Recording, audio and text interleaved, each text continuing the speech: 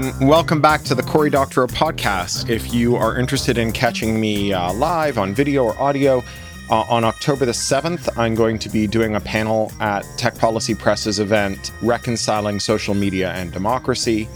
I'm going to be heading to San Francisco to do the From Way Back to Way Forward 25th anniversary celebration in person in the Presidio at the Internet Archive. And then I'm going to be doing a video recorded keynote for the Seagull or CGL conference, November 5th through 6th. So that's all coming up, and you can find more details if you go to pluralistic.net and click on the latest issue and look at upcoming events, which is linked right at the top there. So as you will have heard from my last podcast, I am recovering from hip surgery. I'm a day away from 4 weeks from my hip surgery. My surgeon has said nice things about how my recovery is going. A suture is healing well, hip is healing well. I've stopped using a cane around the house, and I only use it when I venture outside, which is quite a relief. I can carry stuff, which is amazing. And even better, my surgeon has cleared me to get massage, which frankly I really need. My chronic pain has been badly exacerbated by the immobilizing effects of recovering from surgery, and it's been a real burden. So now I'm in good shape. Now, I can't remember if I mentioned this or not last week when I did my recording, but I have signed a 4-book deal with Tor Books. Now that I say that, I have a dim recollection of my saying this last week. It is the biggest deal I've ever signed. It definitely sets out my life for the next couple of years. And one of the things that it sets out is that I have to write and deliver 2 sequels to the book I finished last year, which is called Red Team Blues. It's a noir heist novel. And these sequels are actually prequels. I introduce a new character, a hard-fighting forensic accountant hacker named Martin Hench. And I am writing his first adventure now, a book called Picks and Shovels. I'm about 10,000 words into that. It's been going great guns since I last spoke to you. 1,000 words a day. And Marty Hench's adventures are shaping up to be good fun. This one is set in the heroic era of the PC, and it deals with some scam artists, a PC company that's quite unlikely called the Three Wise Men, run by a Mormon bishop, an Orthodox rabbi, and a Catholic priest, all of whom are grotesquely corrupt and running a kind of affinity scam where they combine multi-level marketing and proprietary hardware to bilk members of their own faith groups out of vast sums of money for consumables and software. And it is a romp that is coming along really well. Okay, so what else is going on? Well, this week I'm going to read to you an essay I wrote for Medium last week called Take It Back. And Take It Back is an essay about copyright reversion. It's a very obscure subject that you may not have heard about, although it's been in the news more, in part because a bunch of the original Marvel artists' estates, like the estates of Jack Kirby and Steve Ditko and Stan Lee, have sued or are suing Disney to recover the rights to their characters, to terminate their copyright transfers and revert their rights. And also because a court just ruled in favor of the author of the original Friday the 13th screenplay and ruled that he could revert his rights and that he could take it back. My interest in reversion is long-standing, but it really picked up when I embarked on a joint project with my friend Rebecca Giblin.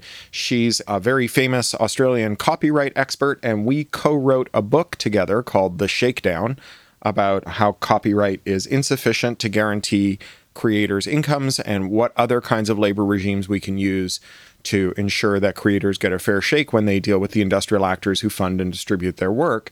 Rebecca has done some landmark studies on reversion, including one that just came out, the biggest one ever done of U.S. reversion.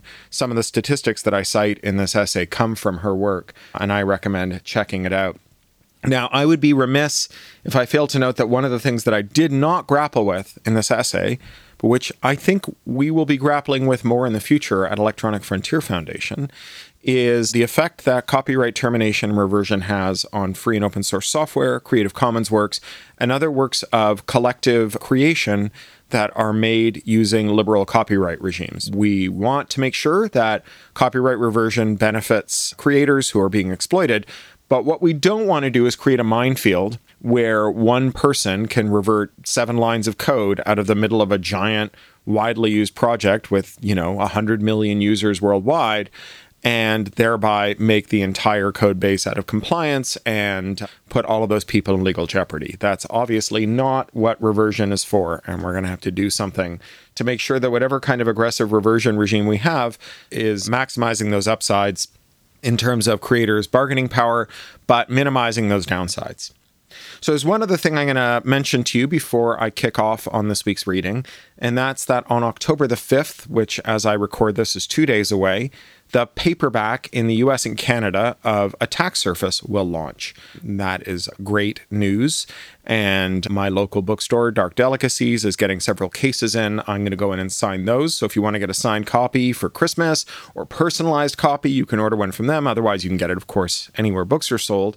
And to celebrate, I am releasing all 3 of the Little Brother audiobooks, Little Brother, Homeland, and Attack Surface, in a 1-month limited time bundle for $30. Now, those normally sell for $60, I believe. Let me see if I've got that math right. $70, I beg your pardon. They normally sell for $70. So this is a stellar deal. And while I own the rights to 2 of those audiobooks, one of them comes from Random House Audio, and they were kind enough to give me permission to do this. So that's actually already up. I haven't announced it, but you, the podcast listener, are getting a preview. If you go to craphound.com/shop, it's the first item there. It's a gigantic download, all 3 audiobooks, and they're great. I mean, the first one's read by Kirby Haywood, the second one's read by Will Wheaton, the third one is read by Amber Benson. They sound great. The stories, of course, are much beloved, and this is a stellar deal. So this is a great week to get involved in Little Brother. You can get Attack Surface, the standalone adult sequel to Little Brother and Homeland, in paperback, signed or not, as you choose, and you can get all 3 on audio for a mere $30. So that is great news. All right, without further ado, here is Take It Back, my column from September 26th on drO.medium.com.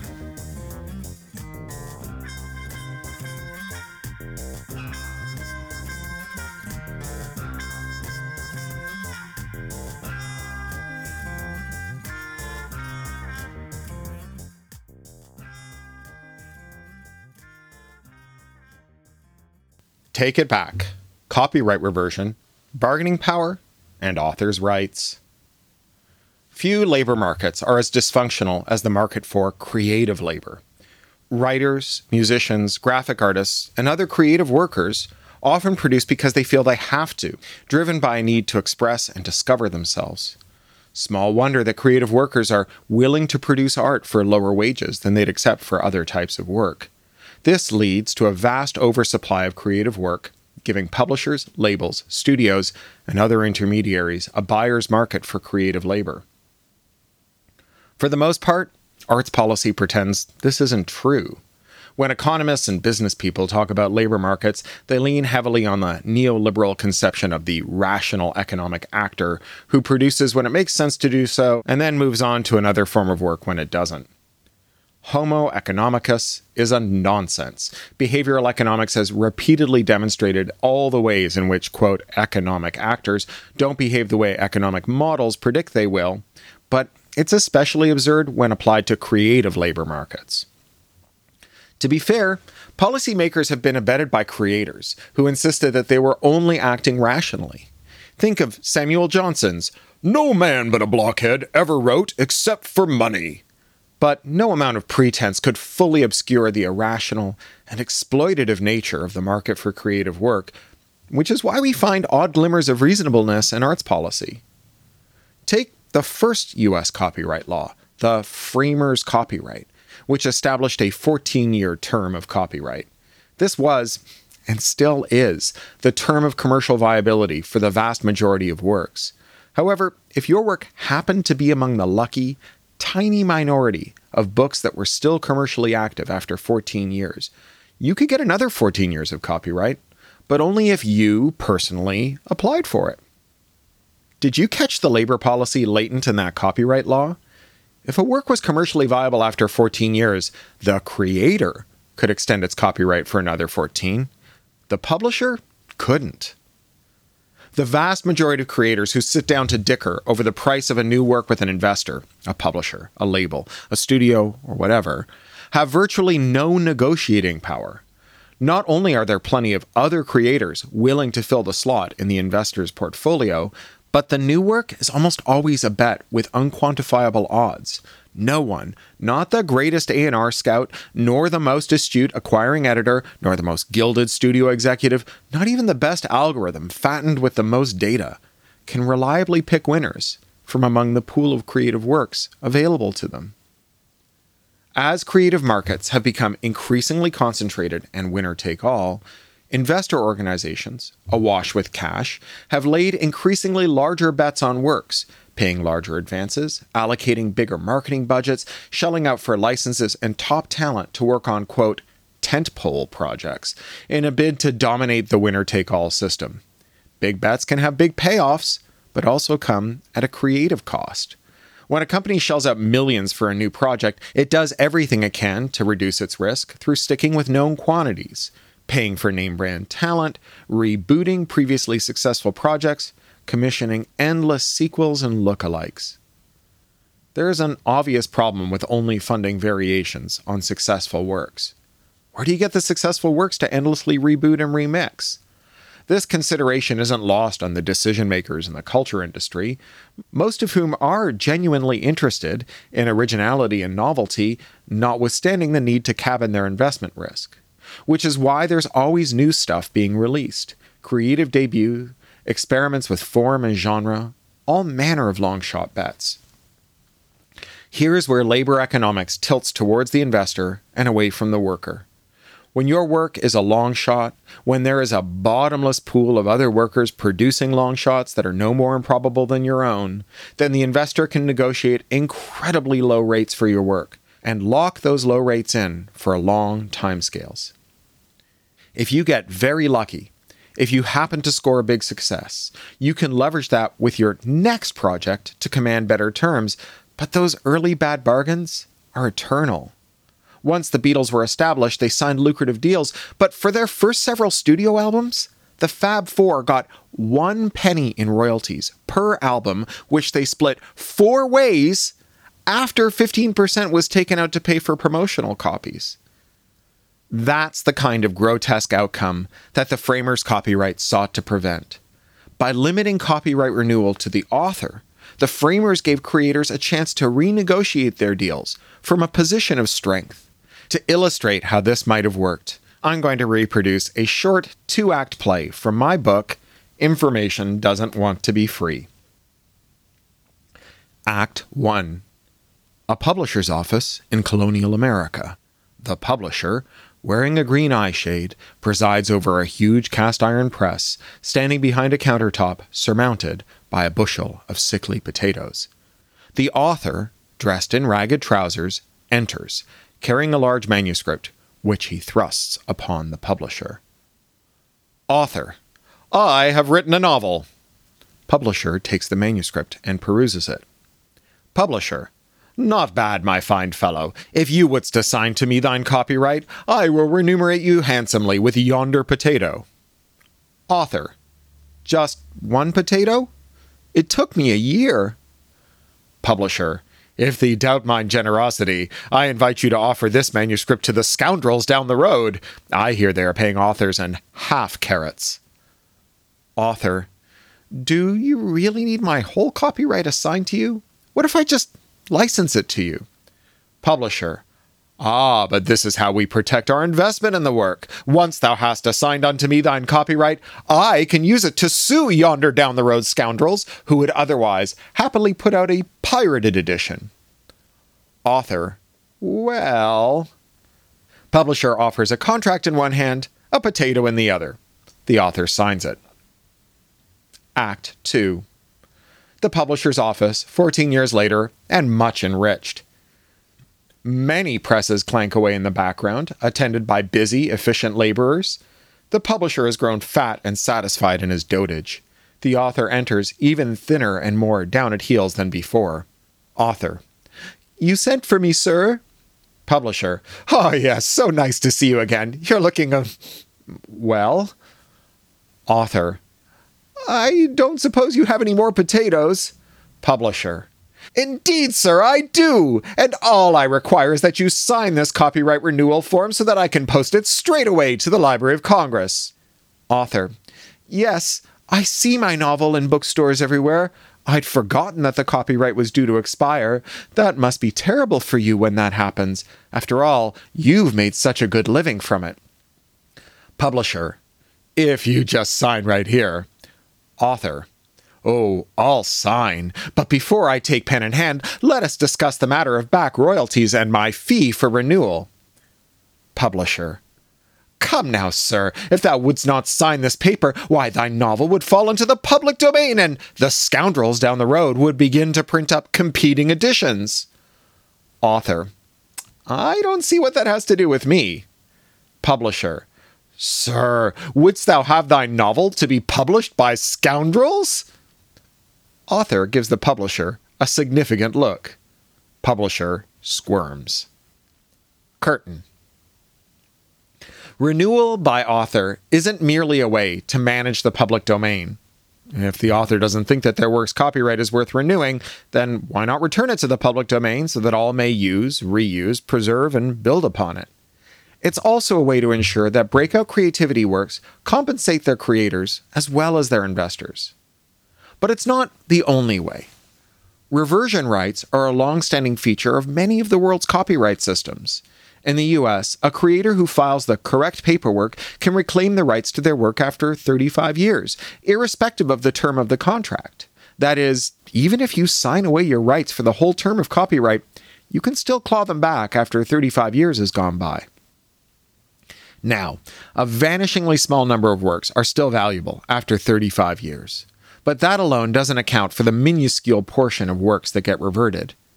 As Joshua Yuvaraj, Rebecca Giblin, Daniel Russo-Batteram, and Genevieve Grant document in their groundbreaking 2021 study, U.S. Copyright Termination Notices 1977 to 2020, Introducing New Data Sets, the complexity and opacity of the reversion process keeps works locked up with investors to the detriment of creators who negotiated their early contracts from a position of terrible weakness. And yet, reversion does happen. Stephen King, George R. R. Martin, Nora Roberts, and David Eddings have all reverted their works. But the reversion gold medal goes to Francine Pascal, author of the Sweet Valley High books, who reverted all 305 of them. Silver goes to Anne Martin, who reverted the entire Babysitter's Club series. Musicians are cautiously exploring reversion as well. Most famously, George Clinton reverted 1,413 of his works, songs he claimed had been stolen from him by an unethical manager. The most exciting reversion news of the decade just dropped. The heirs of Stan Lee, Steve Ditko, Don Rico, Don Heck, Larry Lieber, and Gene Colan have filed to revert the rights to the most famous characters they created for Marvel, characters now owned by Disney, which has turned them into a multi-billion-dollar ATM for its investors, without cutting in those original creators. Unsurprisingly, Disney is suing to block the reversion, claiming that the Marvel characters are not eligible for reversion because they were works made for hire. The case will be fascinating and closely watched by creators and creative advocates, in part because it's a rematch of an earlier fight. In 2014, Mark Toberoff represented the estates of Superman creators Jerry Siegel and Joe Shuster, who were paid a flat sum of $130 for the rights to their creation by DC in 1938, and died in poverty. In a bid to revert the rights to Superman, he lost, and Warner's, DC's parent company, went scorched earth in retaliation, trying to scare off other would-be reverters by claiming that Toberoff was guilty of tortious interference in their contract with Siegel and Shuster. They also tried unsuccessfully to have Toberoff sanctioned by the judge in the case. Toberoff's nemesis in the Superman case was Dan Petrocelli, who represented Warner's. Today, Toberoff is representing the Marvel heirs, and Petrocelli has been retained by Disney for a rematch. I'm not going to take a guess at the outcome of this case. It will doubtless turn on the technicalities of the so-called Marvel method and the specific nature of the contracts that Marvel creators entered into with the company.